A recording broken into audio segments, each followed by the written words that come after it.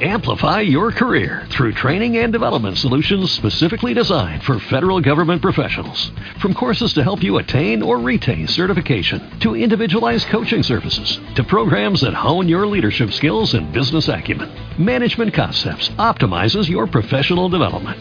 Online, in person, individually, or groups, it's training that's measurably better. Learn more at managementconcepts.com. That's managementconcepts.com. Blog Talk Radio. Hello out there. My name is Sam Maxwell, and welcome to the Bedford Sullivan Podcast, the podcast that keeps you, the audience, active listeners in the research process of the Brooklyn Dodgers TV series I am developing. Today, as always, it's my pleasure to welcome Mark Langill, the Dodgers team historian, back to the program. Mark, thank you again for joining me. Sam, it's my pleasure to be with you. And congratulations is in order. Well, thank you. It's always nice to do a show the day after you clinch the National League West. So it was a very interesting day in Arizona, and I'm sure one that both Dodger fans and Arizona fans won't forget. Yeah, that's for sure. And speaking of which, let's talk about that. They ran out to the pool, which I can understand in the moment. I can also understand why Arizona would be mad. What's your take on it? Well, exactly. I think that it's nice to see the Dodgers caught up in the celebratory emotion of it all. And to give you a little background, the Diamondbacks had requested not to go onto the field after celebrating, have a little celebration on the field, go in the clubhouse, but their initial thought was, don't go back onto the field because from a crowd control standpoint, it's kind of hard to police that. And you can understand, you don't necessarily want to have victory laps and things like that because from a security standpoint, how do you tell the fans they have to go if they think something is still in progress? And plus, this isn't a World Series clinch. It's not like, there's going to be plenty of Dodger fans out there wanting to celebrate, but at the same time, it's not the last game of the year. Exactly, but I think the one thing that nobody expected was ball players scaling the wall, and suddenly, like an Esther Williams movie, they're jumping around in the pool. And I could see Arizona's standpoint saying, look, this is our house, this is our pool, and what are you guys doing? And I think it wasn't malicious on their part in terms of breaking anything or anything like that. They got caught up with it. But you could definitely see if the shoe was on the other foot, if the Dodgers had a pool, just imagine if the Giants were jumping around in a Dodger pool. Naturally, right. The Dodgers would be upset. So I don't think that anybody ever thought that you'd have the lasting image of a Dodgers Western Division title would actually be in an opponent's pool. That is a new one, right. And I don't think we'll ever forget that image of players jumping around. The other thing that's interesting is from a standpoint of a ball club, you don't necessarily want your Dodger players who are about to go into the playoffs doing stuff like belly flops and things they're normally not used to because with all the freak injuries in baseball, suddenly if you're doing cannonballs and things that you're not normally used to, about a week ago, Yasiel Puig was at the plate in the ninth inning, and he had a sore hip. And, in the back of your mind, you're thinking, well, you do want to get the game-winning hit, but then again, would they dogpile and forget that he's hurt? And so there are a lot of emotions going on. You have the excitement of it all, but then you sort of want to be careful, too, because you've got the playoffs, and then in addition to possible injuries, you've got bruised feelings on the opponent's side because they're saying, look, you didn't have to go into the pool. So right, and we're not talking about an economy-sized pool here. We're talking about basically an oversized jacuzzi. Exactly, and so I just don't think that anybody ever thought of that, and you can be sure now that that landmark, it will become a Dodger landmark in the Arizona ballpark. Mm-hmm. You could use the pun Waterloo as far as what happened to Arizona, and at least nobody got hurt. That's the important thing. If that's the worst thing that happened, it's not like a benches clearing brawl or anything like that. If using the pool caused bruised feelings, it's a heck of a lot better than people actually getting hurt. That's what you never want to see. Right, and that would have been the unfortunate karma part of it. And come to think of it, I'm surprised Walter O'Malley didn't install pools in 1962, with it being Hollywood and that kind of camaraderie with the place. But we'll get more into Walter O'Malley later. I was going to jump in and say that, Walter O'Malley, when he was building the stadium, the one thing that he wanted to have in center field was a musical fountain and to change colors and make noise when a ball player hit a home run. Plumbing-wise, they couldn't do it, but Walter was way ahead of you. He wanted to have some sort of waterworks in center field. And when they built Angel Stadium, I believe that was there at the beginning, or did that come later? That was part of the renovation. And the funny thing about Anaheim Stadium, you wouldn't know that that's number 4 on the hit parade as far as oldest ballparks. Fenway, Wrigley, Dodger Stadium, and 1966. When they did the renovations, it looked so new, kind of like Disneyland. You don't realize that ballpark's that old either. Mm-hmm. Yeah, it's pretty remarkable. It still has a very modern feel, and it's pretty amazing when you think about it that it does not have a facade, especially after Ebbets Field. The facade of Ebbets Field was so famous. Exactly right, but every ballpark has unique characteristics, and now on the West Coast we suddenly have 2 graybeards in Dodger Stadium and Angel Stadium. Mm-hmm. It's fantastic. I haven't been out there in a very long time. The only Dodger game I've ever gone to, it was very fitting that they were giving away a Don Newcomb bobblehead. I bet you even remember this night. Jose Lima was pitching, who I was a big fan of at the time, and I was also a big fan of Adrian Beltre, and I was out there for a month in 2004, and they were down 2-1. Eric Gagne got to hold it in the 9th inning, and down 2-1, Adrian Beltre hit a walk-off 2-run home run that went just under my section. That was such an exciting time, and when you think of Jose Lima, now we think about him and his memory in October because of his playoff victory over the Cardinals in Game 3 of the NLCS. That was the first Dodger postseason win since 1988. Lima spent only 1 year with the Dodgers, regular season 13-5, after making the team as a non-roster player, and you immediately think of Sal Maglie if you're a Brooklyn fan because they picked him up in May of '56. He goes 13-5 and leads them to the postseason. Yeah, and it's very unfortunate that he's passed, but he was certainly an exciting character and still brings smiles to a lot of people around the world of baseball. He definitely was. Lima time was a fun time, and now it's a fun memory.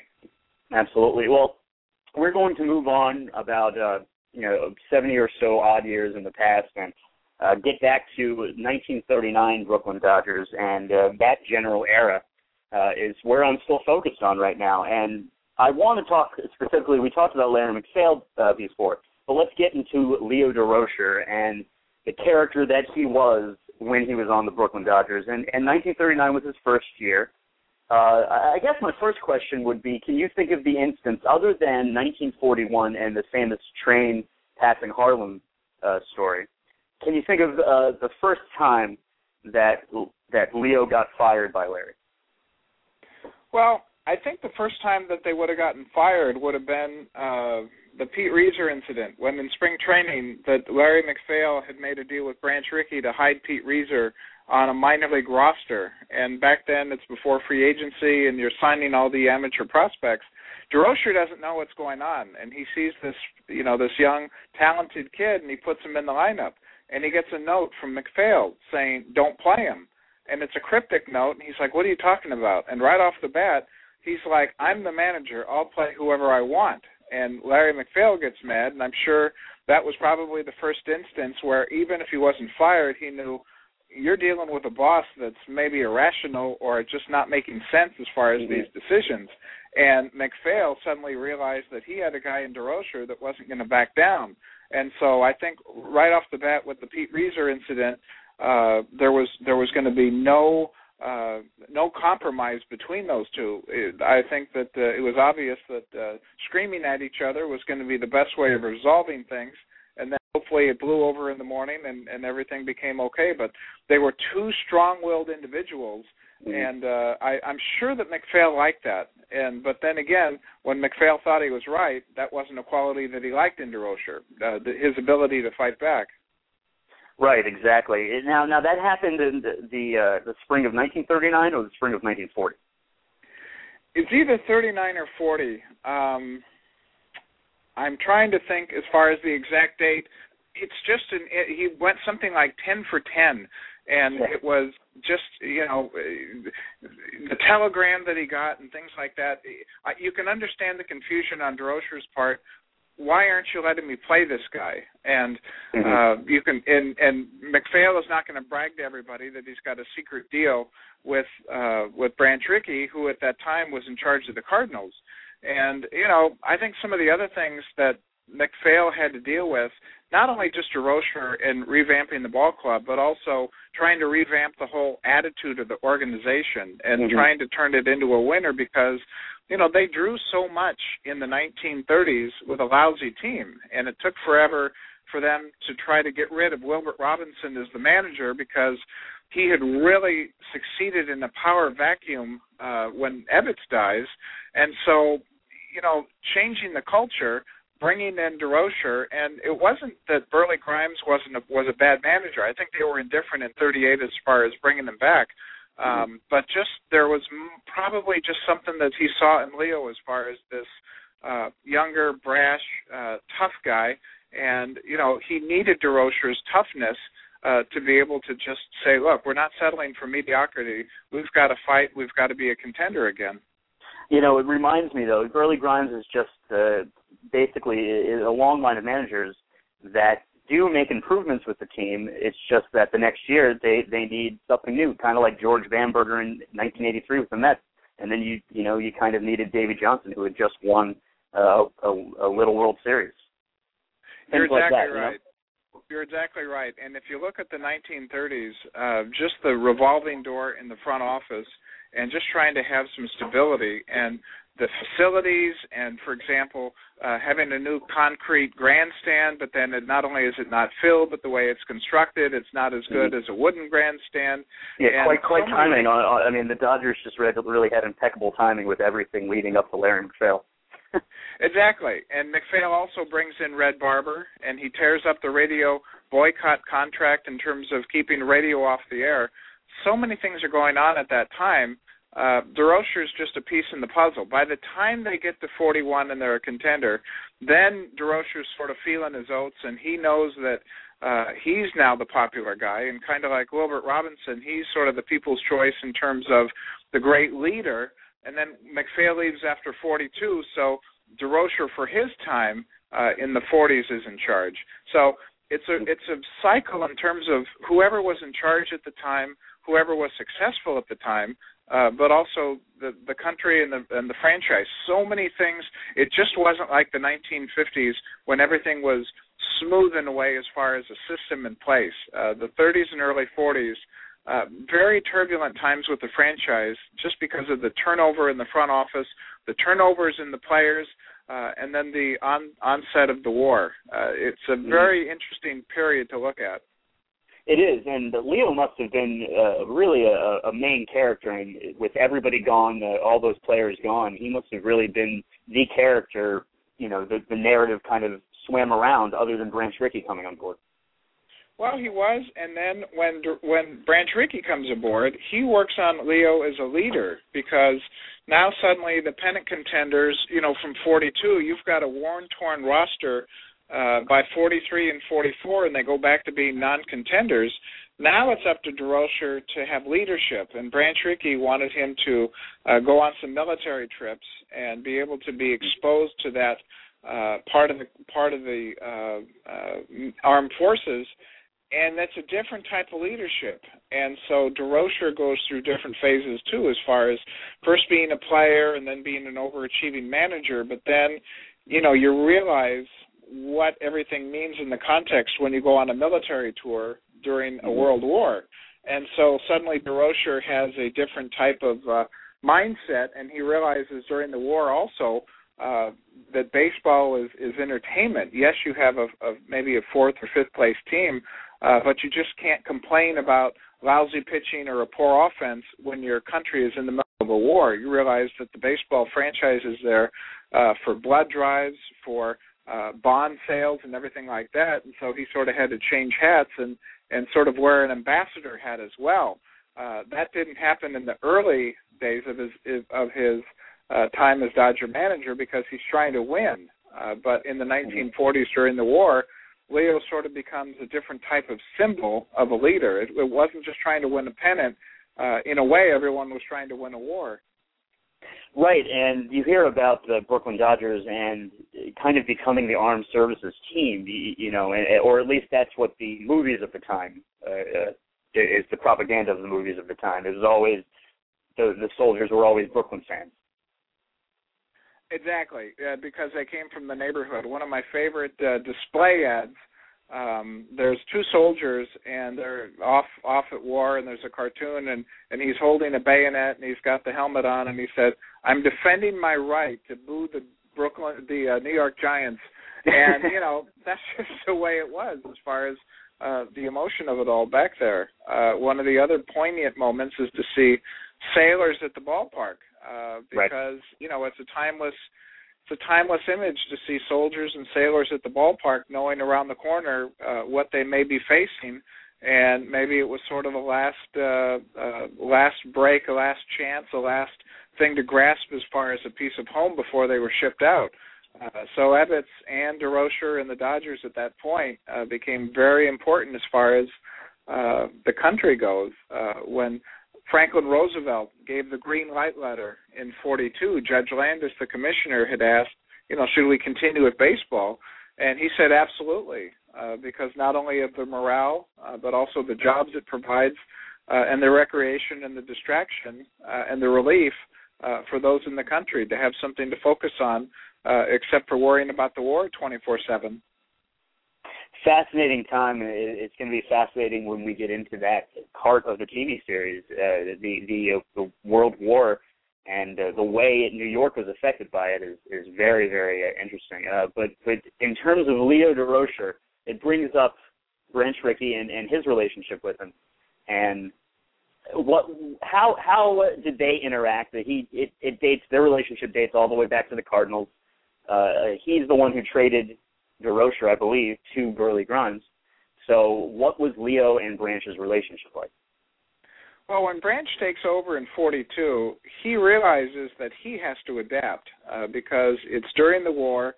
Durocher has popularity, and Branch Rickey has to figure out a way to push Leo's buttons in a way that's going to be effective. McPhail was the type to scream and yell, "I'm in charge." And Rickey had a system, and Rickey knew that Durocher could be effective, but he also wanted to be able to cultivate him as a leader. And so just like any ball player that gets a different manager and the manager has a different style, Rickey had so many things going on. He wasn't going to micromanage Durocher. He was going to give him players that could make him succeed and things like that. That obviously wasn't able to be done during the war. Later, when he stocked the roster, he was able to build it up. But Rickey, behind the scenes, would work on Leo as a leader, and he wasn't the type to publicly embarrass him. And I think for Durocher, it made it a lot easier to work with a guy like Rickey than it did with a guy like McPhail, as far as the back and forth and the fact that they had a relationship going back to the Cardinal days. Okay, and so even though Branch Rickey wasn't exactly he probably had his issues with the gambling and whatnot. Did he let it slide, or was there ever a time that really, besides when Happy Chandler suspended Leo, was there ever a time before that they butted heads? I'm sure that he had to let it slide, and I'm sure behind the scenes there was either counseling or there were times when he would give him either sermons or advice and things like that. And Durocher knew with Rickey there were certain things that were sensitive to Branch in terms of the language and Rickey not wanting to have alcohol and things like that. So Durocher had to behave a different way around Rickey because obviously he's not going to be confrontational with his boss. So I think they both had to adjust to each other and realize, too, your backdrop is World War II, and you've got a depleted roster, and these two are big names, and they've got to make it work. And so Rickey's taking over, and he's wanting to help the franchise and be a success, and by that time they'd been in the 41 World Series. They're pennant contenders in 42, so as a brand, it's still strong. So they're still working together, and they know that by the end of the war, Ricky's still going to have his ideas about the farm system and everything like that. And he knows, just like anybody, as long as you have an effective manager, you're going to keep him around. And Leo still had the fire to win. And just like Larry McPhail, Branch Rickey knew that a guy like Durocher, he was going to do everything he could to win. So he may not have liked some of the personality traits or some of the hobbies or the habits that he had, but bottom line, just like today, if you can win, there's a lot that you're going to overlook if you think that your manager can be a success in that dugout. Right. It's just all about professionality and not letting it affect the work that you do. And moving on from Branch Rickey and Leo Durocher, I do want to get back to Branch Rickey at some point, but today I'd like to focus on Walter O'Malley and his relationship with the Dodgers before he came onto the scene, the actual, not just before he bought the shares, but before he became the Dodgers' main lawyer. Before 1940, what was Walter O'Malley's relationship as part of the Brooklyn Trust? What was his relationship with the Dodgers generally like? Well, generally, he was the point person between the trust company and the franchise. And originally, he's a very successful businessman. You know, during the 1930s, he's successful. He has an architectural background. He has a business background. And so he's very shrewd as a businessman to be able to make money and be successful during that time. And originally, when he had his relationship with the ball club as the point person, he realized that it was a way to be able to take clients to the ball game. And so he didn't necessarily have designs on ownership early because he's still working on his law career and things like that. But gradually he sees, just like Branch Rickey in the business of baseball and making money, he sees it from a detached point of view as far as a business model. This could be big. And so he's not a frustrated ex-athlete or anything like that, because Branch Rickey had been a former catcher and been in the major leagues and a manager. Walter really didn't have an athletic background, but he brought a business background. And slowly but surely, first by entertaining clients at the game and then looking at it from a bottom-line business standpoint, gradually he had an interest in the business model. And fortunately for him, the 1940s, it was a time when he could just gradually increase his influence, and whether it's purchasing shares or having relationships with John Smith, some of the other owners, he could, from a business standpoint, he didn't need to compete with Branch Rickey in terms of player moves or anything like that from business, but for business and the bottom line, he had influence behind the scenes because he could see if you did it correctly, you could make a lot of money in baseball. So who brought John Smith on to Pfizer? That was Walter O'Malley? I don't think it was O'Malley. I think as far as the Brooklyn Trust, Pfizer's there, but I don't. If he did, it was an organizational decision. There's nothing that says he actually brings him in. It would have been a committee, the executives at the time, bringing somebody in as an investor. But at that point, he couldn't have brought in John Smith because he's a very low minority owner at the time. And later, when Smith passes away, his widow, May, that was one of the key things for Walter to be able to get that block. And that was if she had backed Rickey, then O'Malley might have been out. But instead, they backed O'Malley, and that was the block that he needed to eventually take control of the franchise in 1950.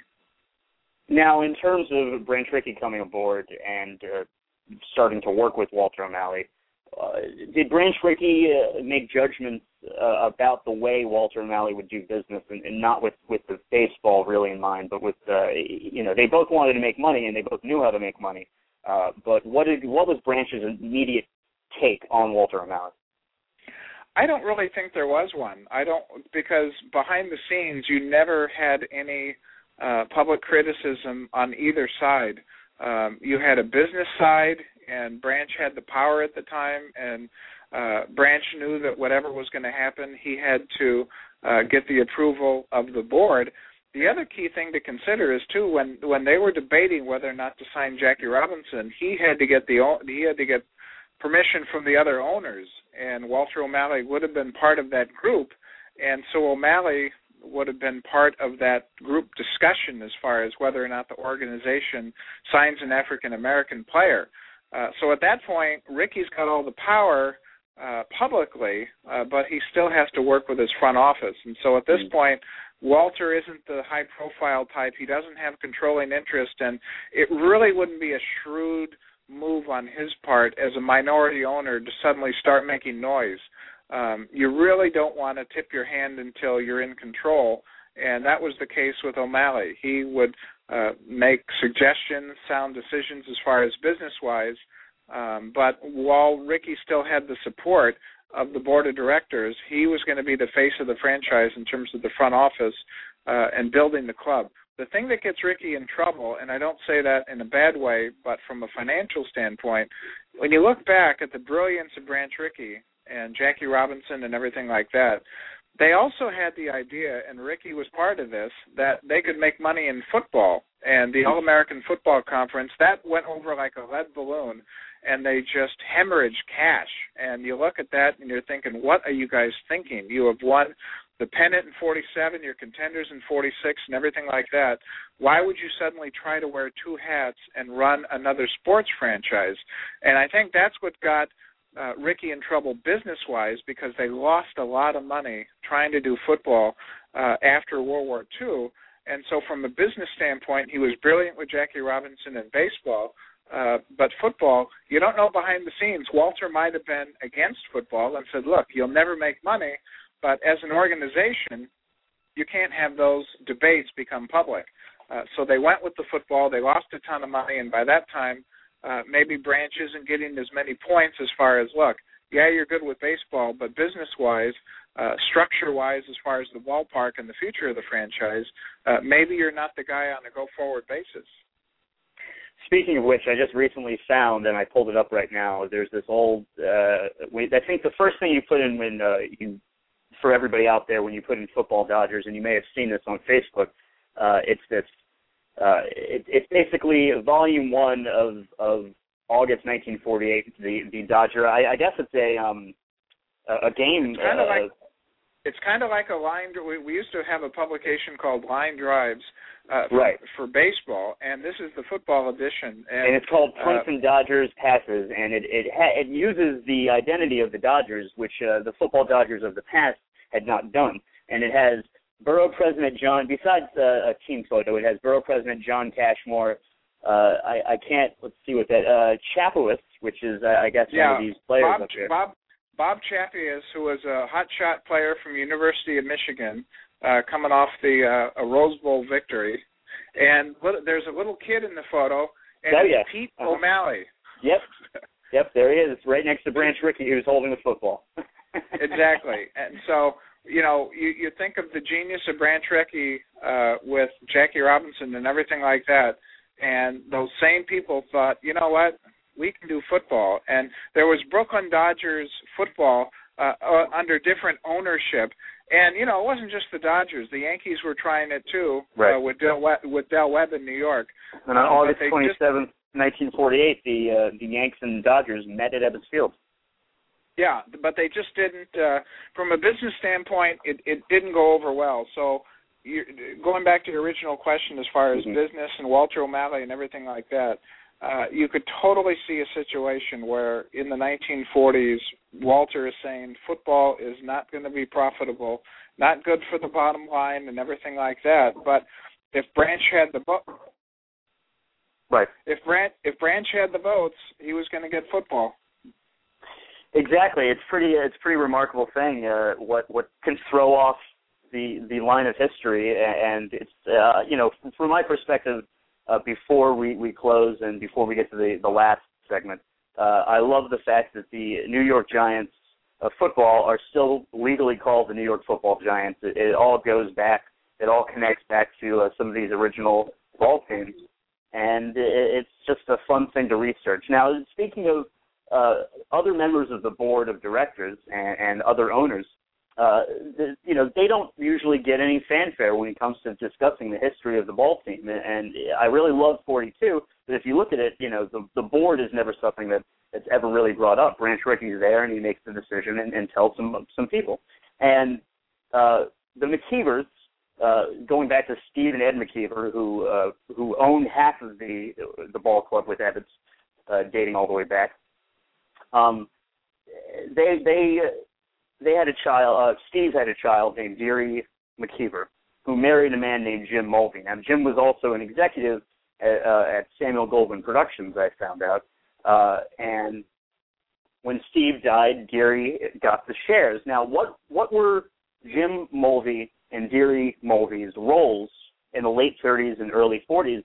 And generally speaking, they didn't sell their shares till 1975. So how would they interact with this team, and what was their role to the public with the Dodgers? Well, they would have been on the board, and many times you just see board members, and you don't necessarily need to be outspoken. You don't necessarily need to be in the majority or high profile. Many times you have longtime board members who are supportive, and it becomes a legacy. And in the case of Jim and Deary Mulvey, they were with the ball club for a very, very long time, and now a spring training award is named in their honor. There's an actual picture of Deary Mulvey on a horse in the 1930s, and the interesting thing about that is that's how Barney Stein got started as the Dodger photographer. He was at a park one day, saw a beautiful woman on a horse with a great background, took a picture of it and put it in the paper, and it turned out that was the daughter of the Brooklyn Dodger owner or board member, and just because of that and that one little link, that's how the famous Barney Stein got connected with the Dodgers, just because of a gal on a horse one day. Yeah, no, that's absolutely remarkable. And with Deary Mulvey, would she be basically just a figure in the community since she lived so close? Well, I think that she would have been, and also she was kind of interesting because in 1962, it turned out that she was in attendance for opening day at Dodger Stadium, and she was also the only one that day that had been in attendance for opening day at Ebbets Field in 1913. So when you have people like that, and McKeevers and Mulveys, they become part of the Dodger family, because there aren't many times in the hierarchy of baseball, you had so many different types of people on boards of directors. For example, when the Angels started, Walt Disney was on the board of directors, Firestone, the tire magnate, the 1950s with Branch Rickey putting together the Pirates. Bing Crosby was also a famous member of the board of directors. Kind of like modern day, like Jay-Z with the basketball Nets. Sometimes it's just fun to be associated with the team.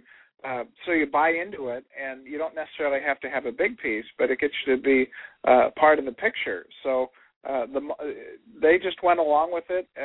They would be supportive, be in the community, and things like that.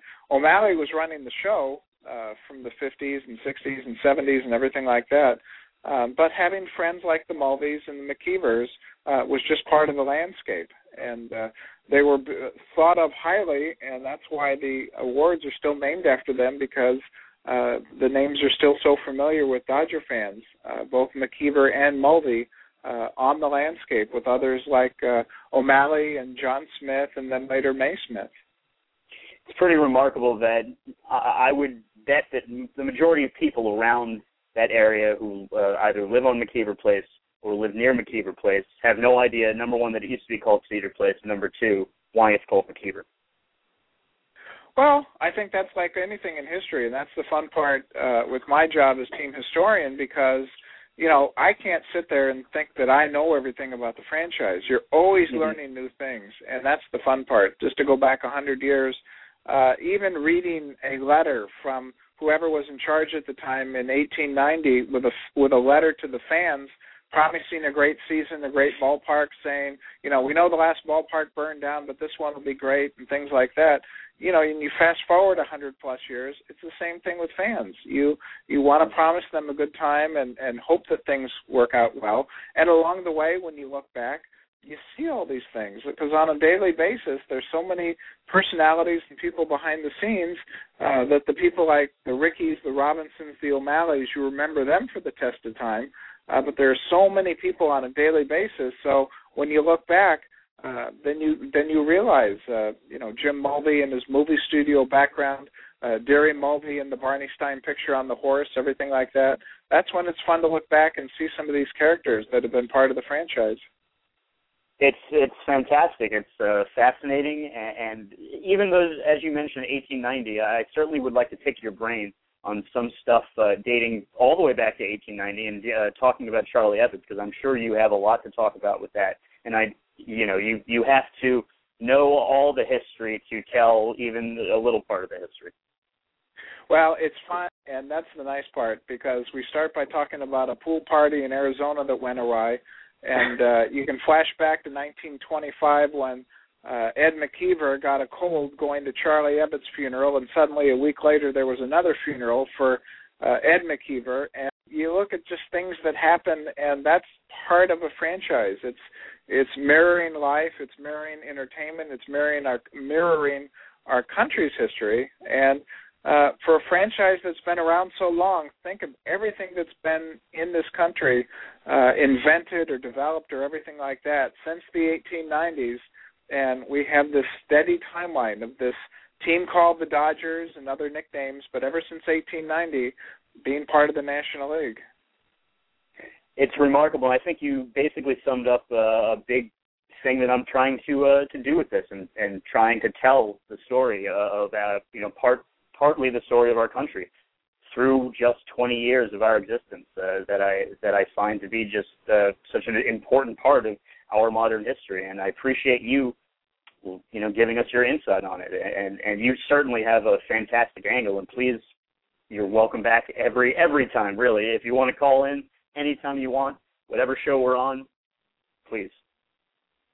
Well, Sam, it's not only my pleasure, but it's fun talking about all of this with your project, because I can tell the enthusiasm in your voice and also the great knowledge that you have. And you just go back and you just go on through the looking glass, and this thing called Dodger baseball that everybody's been a part of for so many years, for me, it just never gets old. Mark, thank you so much. My pleasure, Sam. And that's our show, everybody. Thank you very, very much for joining us. Take care. On Monday, we're going to have Rich McCabe, who was the bat boy for the Giants from 1954 to 1955. So that should be very, very exciting to talk to him. Thank you very much, everybody. Take care.